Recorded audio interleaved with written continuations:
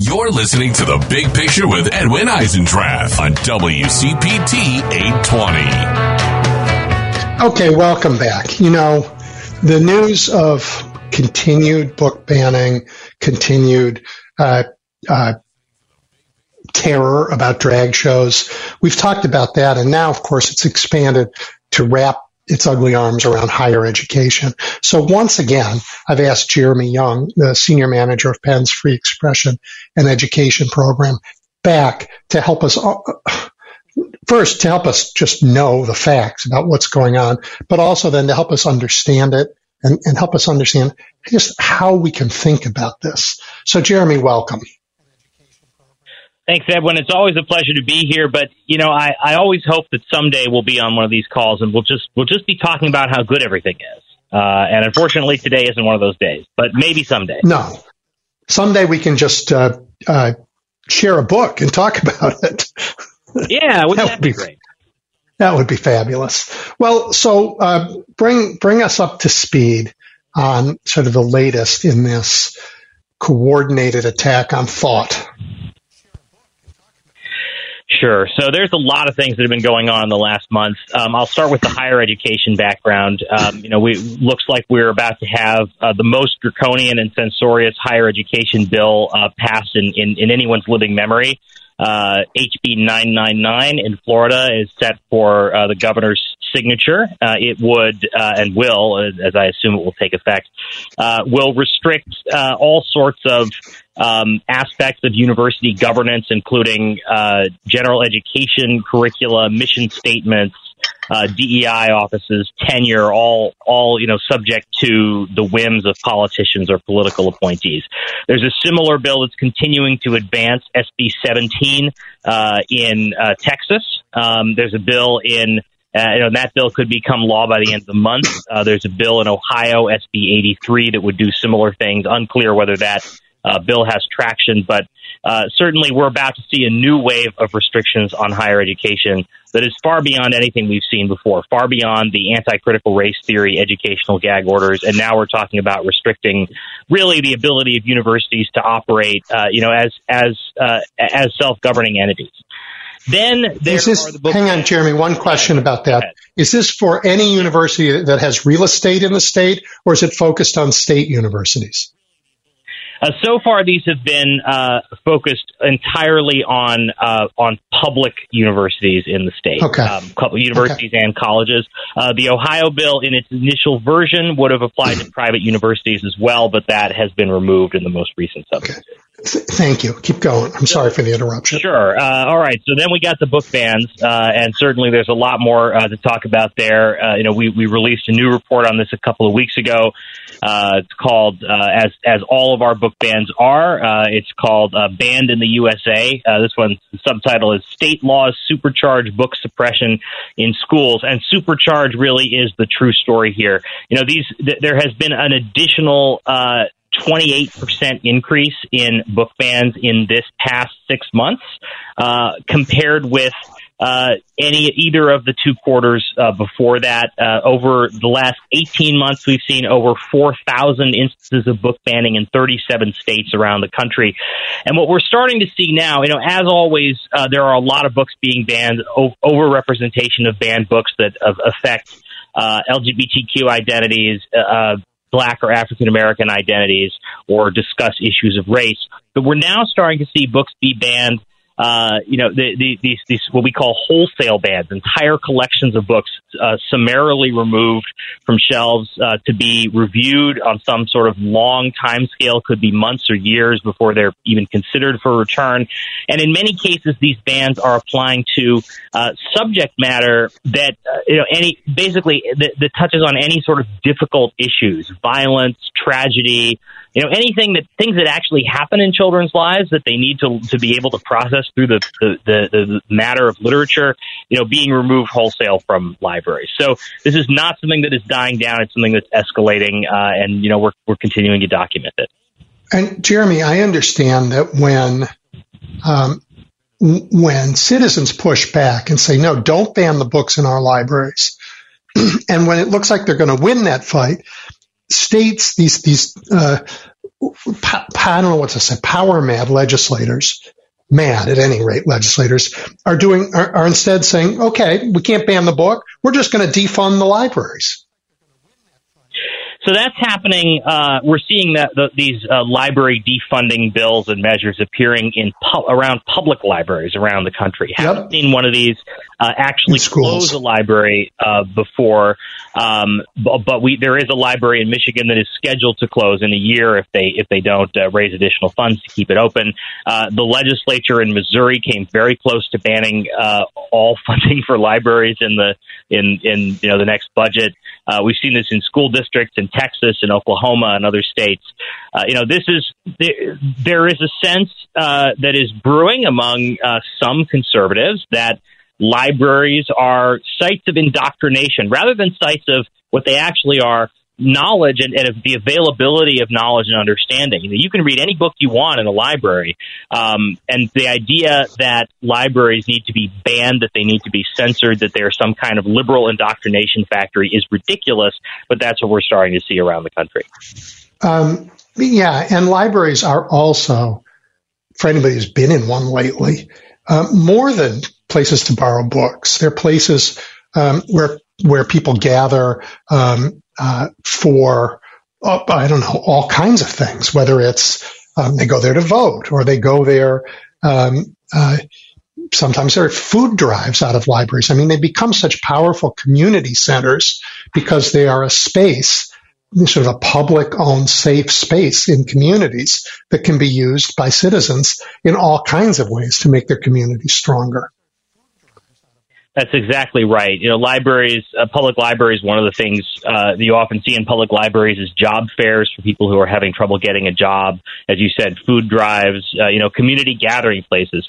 There are a vanishing number of places in our increasingly polarized country where you can go and talk with people who think differently from you and learn ideas that are different from yours, and really be in a space where a community can gather no matter what the views of the members of that community are, and share a sense of community.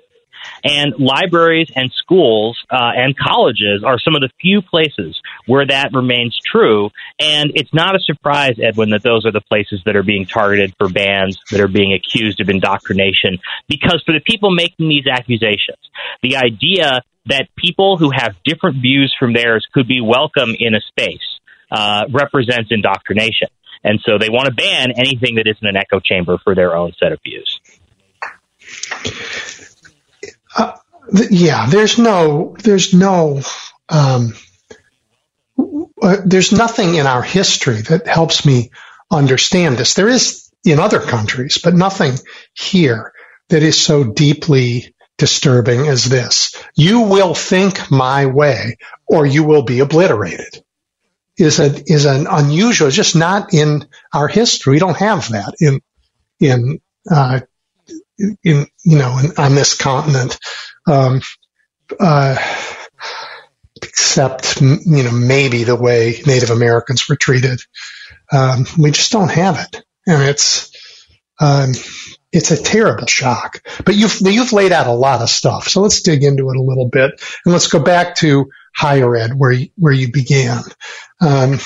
For me, higher ed is both complicated and a simple topic. I mean, institutions like state universities, I know this because I used to work in them. They're large organizations with diverse missions and all sorts of financial and management challenges. They're really very complicated organizations, but all of them are at their heart places of curiosity and discovery. And all of them stand on the bedrock foundation of intellectual freedom. Intellectual freedom, the ability to think differently than anybody's thought before, and to pursue your curiosity where the facts and your research take you. This is what's under assault. That bedrock is what's under assault, and the institutions will crumble without it. I mean, I've already heard faculty members talking about leaving Florida, and new faculty saying, I'm not going to Florida. I mean, the impact, when do employers who value what students learn at universities? When do they stand up and say to the right wing, this is going to be terrible for the American economy, let alone the American soul? That's a really good question. A couple of things I want to respond to there, Edwin. First, in terms of the history, I mean, there have been other moments in our history when we've seen this kind of totalizing censorship. Certainly the McCarthy era and the loyalty oaths that teachers and college professors were required to sign in many states around the country. Some of the things that happened in Jim Crow America, certainly, some of the things that happened before the Civil War. There is precedent for this, but it's certainly not good precedent. These are not moments that, I say this all the time, and I wish I could make everyone who wants to ban a book understand this, or who wants to regulate a college or university understand this. There are no examples in history of people who are censors looking good in history to the people who come after them. Not one. It never happens. Once people come to their senses, they realize this is such a terrible idea. We simply shouldn't do it. We have precedent for this, but it's precedent that tells us just what a terrible idea this is. Now, good correction. Yeah, go ahead. Sure. Now, in terms of colleges and universities, absolutely. I mean, this is, you're right to mention the other countries as an example. There is a direct parallel with what is going on in Florida under what's now SB 266 or HB 999, this bill that's going to, take away autonomy from universities, to something that happened in Hungary. With the Central European University in 2018. Very similar proposals down to similar wording. The idea that, if a university is going to exist in the country, its inner workings are going to be dictated by the government. And ultimately, the government of Hungary chased that university out of Hungary altogether. We've seen similar bans on universities or higher ed institutions in Poland, in Russia, in China, in Brazil. And, it's important, I think, for your listeners to understand that, higher education, in order for higher education to be a space of intellectual freedom and open inquiry, it needs to be, there needs to be a level of insulation from political control. Legislatures do have some role in the governance of the university, largely through the budgeting process. But what is happening here is a regime of micromanagement that would allow legislators to directly or indirectly control every aspect of the governance of a college or university.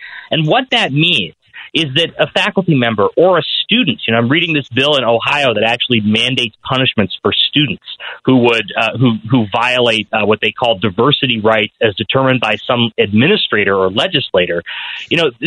What that means is that if you are a stakeholder at that school, if you're a teacher, an administrator, a student, you're going to be watching what you say every second of every day, because that the legislature, the governor, Big Brother is going to come in and punish you for saying or doing the wrong thing. So it's vitally, important that universities have this level of insulation, and yet we see a systematic effort to break it down. And yes, it is affecting faculty. It is affecting employment prospects. These universities are going to suffer, and I don't say that with any happiness at all. But we're seeing, at New College of Florida, which the governor is turning into a sort of petri dish of all the bad ideas that are being proposed around the country for regulating higher ed. They're having a lot of trouble filling their admissions quotas. They're losing huge numbers of their faculty and staff. This is going to happen all over Florida. It's going to happen in any state that enacts bills like this, and it is going to devastate the economies and the knowledge production in those states. The only thing I can think of, like this, when the government, really large sections of the government, went after universities systematically through both students and faculty. You mentioned Hungary, but Maoist China comes to mind in the Cultural Revolution. I mean, I was in China in the 1990s, and I was helping schools think about business education, which they needed desperately. And I recall being asked to leave, not leave the country, just leave the room, because the party members wanted to come and have a conversation with the faculty about what they could and could not talk about.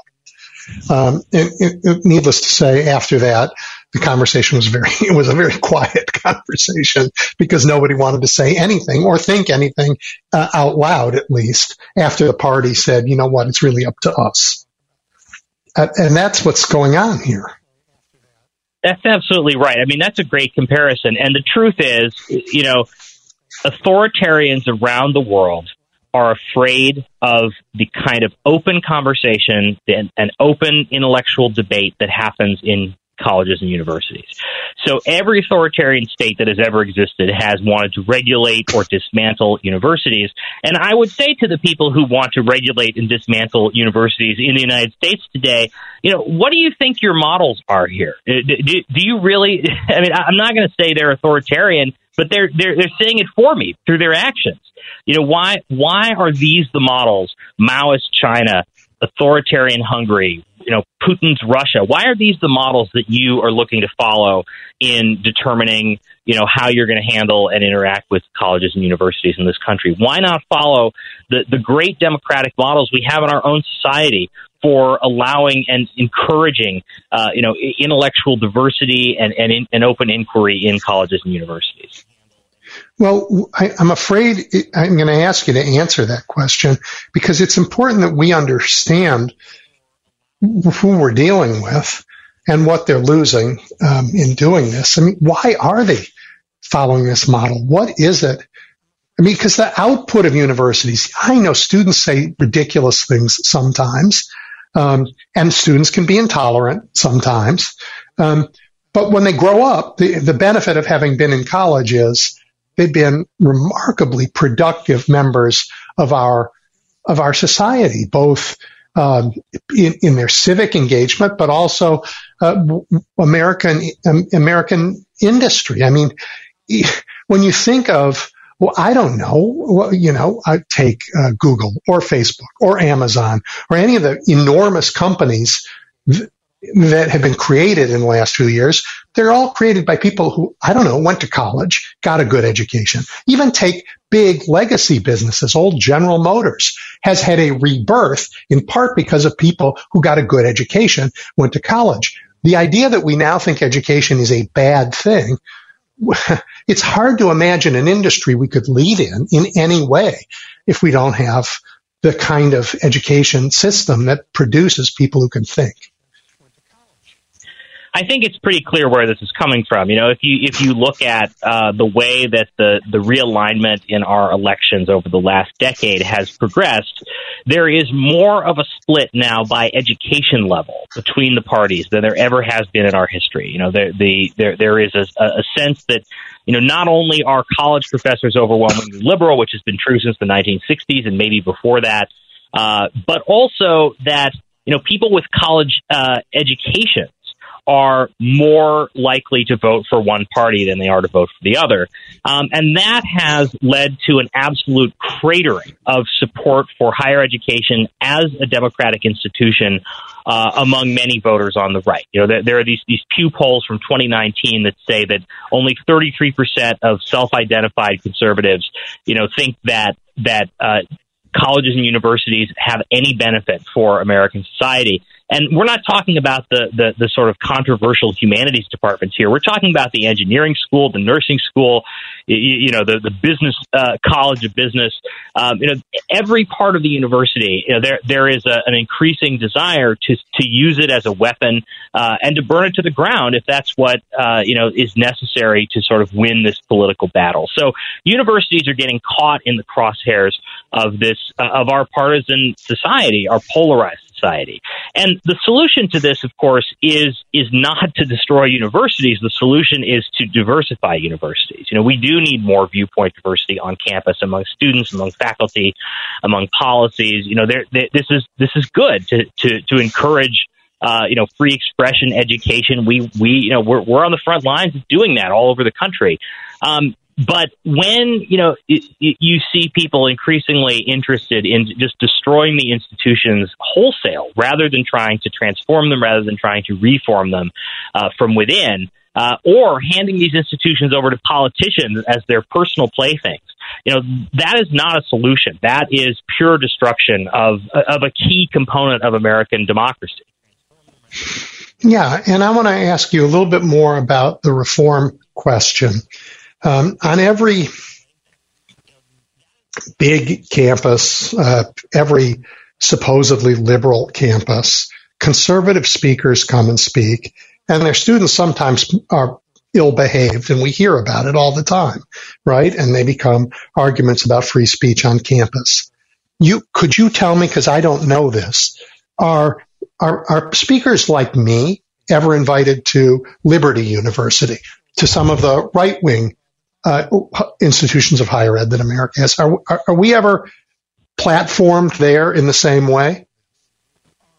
I think it happens from time to time. And look, I think that this concern about liberal for conservative speakers being shouted down on college campuses is a legitimate concern. We've argued this for years.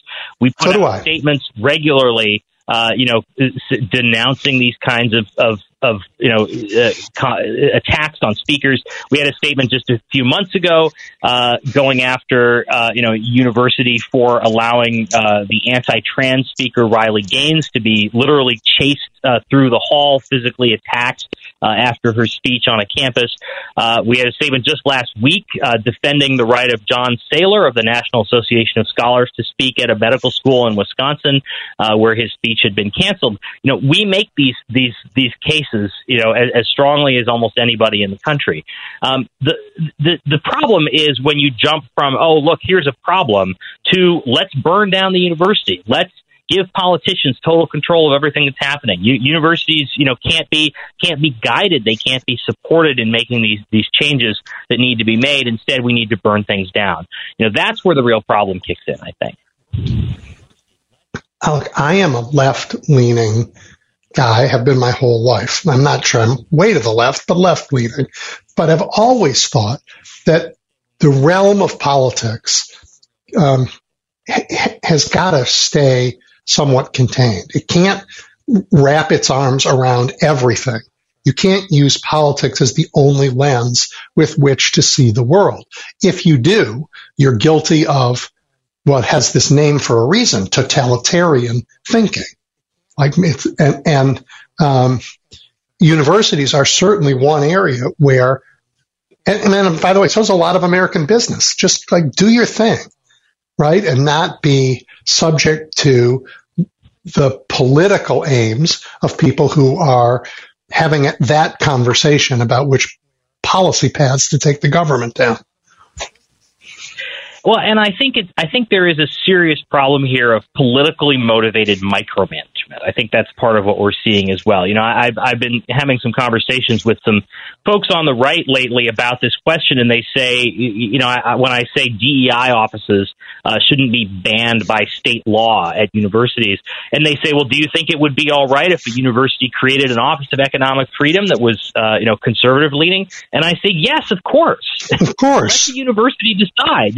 This is the job of the university community. One thing that is not necessarily always well known is universities make these decisions in a collaborative process called shared governance. The trustees have the final say, and the president has a lot of say, but ultimately all stakeholders at the university, including the faculty senate, the student government, the staff senate, various administrative bodies, they all weigh in when these decisions are made about departments to be created and offices to be created and what needs to get support and what doesn't. This is a collaborative, deliberative process. And the idea that all of that should be superseded by a state legislature that knows nothing about what's happening on these campuses except a few, crazy stories from other states, that state legislature is going to come in and override everything that's happened on that campus and open and close departments, rewrite mission statements, determine general education. That's preposterous, and it's enormously destructive to higher education institutions. And so now they are going after the accreditors, right? Because accrediting in universities is also a collaborative effort. They form organizations of schools to accredit schools. Yes. Accreditors. So here's how the accreditation system works in the United States. There are 7 so-called regional accreditors. They basically 6 accreditors that accredit, 4-year colleges and 1 that accredits 2-year colleges. They used to be based in regions of the country. A recent rule change has made it so that any school can seek accreditation from any of the 7 as appropriate.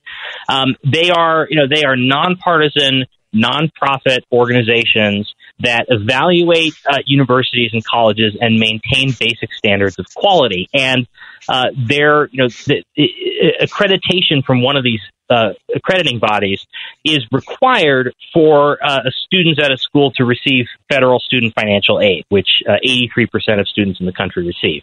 So most colleges, with Hillsdale and a couple of other private exceptions, can't function without accreditation. They cease to exist. It's a very fair, deliberative process, and it's an important process because without accreditation, there's no difference between a reputable college that is providing a quality education and a diploma mill like some of the for-profit colleges that have set up their own fake accreditors that just rubber stamp everything they do. So predictably, we're seeing opportunities, moments where the legislators, largely on the right, are trying to shut down accreditation. They're trying to make those fake accreditors as valuable as real accreditors. All of these sort of restrictions on accreditation. And, I had a very interesting conversation a few weeks ago with someone who used to run a for-profit college. And he told me that he was fully supportive of the work we were doing on this because he said, for-profit colleges don't want this. They don't want public education to be undermined for their benefit. They just want to be treated the same as everyone else. And, the last thing they look at restrictions being aimed at public colleges like HB 999 in Florida. They think it's only a matter of time before it comes for them too. So yeah, these accreditors, this is a real significant development. Do you want to take any time and tell everybody about the effort that Penn has been part of to push back and to help make people aware of what's going on?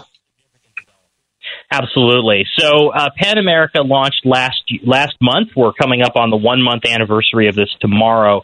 An initiative that we have called the Champions of Higher Education. And this is an initiative of over 200 college and university presidents and system heads, retired college and university presidents and system heads from all over the country. These folks represent institutions in 47 states plus D.C. We're hoping to track down the last 3 states pretty quickly here. And these numbers continue to grow every week. And what these retired former college leaders are going to do, they've all signed a statement of purpose indicating their support for the independence of higher education, for the end of attempting legislative attempts to regulate what is happening in college classrooms and curricula and governance. They also have committed to take this show on the road, quite literally. They will be speaking and writing in their home communities where they have the most influence. They'll be helping us build a national network of supporters to further this effort. It is really what we have done here is we've brought together a whole new collection of people who are very well respected around the country, who know more about colleges and universities than almost anyone alive, and whose role it is through this Champions of Higher Education initiative to be on the front lines and promote an affirmative vision of higher education as a central pillar of American democracy. And that's what they're going to be doing. We've recently added some staff to help, support their efforts going forward. And we're just going to, over the next few months, you'll hear a lot more about this initiative going forward. Yep. And as much as American democracy is sort of the core of what I fight for, these universities are central to American competitiveness, to American innovation, to public health because of the amazing work they do in biosciences. So much of our national well-being is tied up in the work of higher ed, far more than most people realize. That's absolutely right. I mean, I tell people, I used to teach at a college in rural Utah, at which, in a very red community. And actually, I've only ever taught at colleges in red communities. It's been kind of a hallmark of my teaching career. And the community leaders there were very supportive of this college because they said this is a college that brings, innovation, it brings jobs, it brings, technical advancements, it brings business opportunities. They really valued the nursing school, which provided, medical personnel for the community. This is a college, they said, that brings, cultural offerings to a place that didn't have a lot before the college was in place. You really, colleges play a very, very crucial role in communities all around the country. They are a vital part of that community life. They are valuable to people who would never even set foot on the college in terms of the connections that they create, the opportunities that they create for everyone. The community engagement is a central and growing role of colleges and universities. And, people who want to destroy these institutions don't understand just how important they are to Main Street America all over the country. Jeremy, I want to change the subject a little bit in the time we have left. And about that, I'm so interested in what you had to say. I blew through a commercial break, so we have to end a little bit early for us to get caught up. But in the time we have left, I want to understand how your efforts and others can give people the courage to fight when a state is using all its power against them. And here I'm thinking of the news that I've heard that perhaps the College Board and perhaps major textbook publishers have made more significant concessions to demands from conservative states to rewrite their texts than we knew. And I think that, first, am I right in that? I think I read that last week, that we're learning more about the concessions made. And if I am right, how do we give people the courage to stand up to a very powerful state force? Well, the latest news on this actually is that the College Board has reversed itself again and is now adding some teeth back to the curriculum, in part because of the protest from people like your listeners all around the country. So the truth is, this is another thing. We're hearing this on book bans as well. That there's a lot of the books. Some of the books that were banned last year are back on the shelves. Why are they back on the shelves? Because people complained. Because people fought for those books. Of course, bans have continued. It's not stopping, new attacks coming against, these educational institutions. But the truth is that these attacks on education are deeply unpopular. They're even unpopular in places where they are being approved easily by legislatures. In Florida, for instance, DeSantis is very popular, but his attacks on education very unpopular. The voters aren't going to vote him out over it, but they don't agree with what he's doing.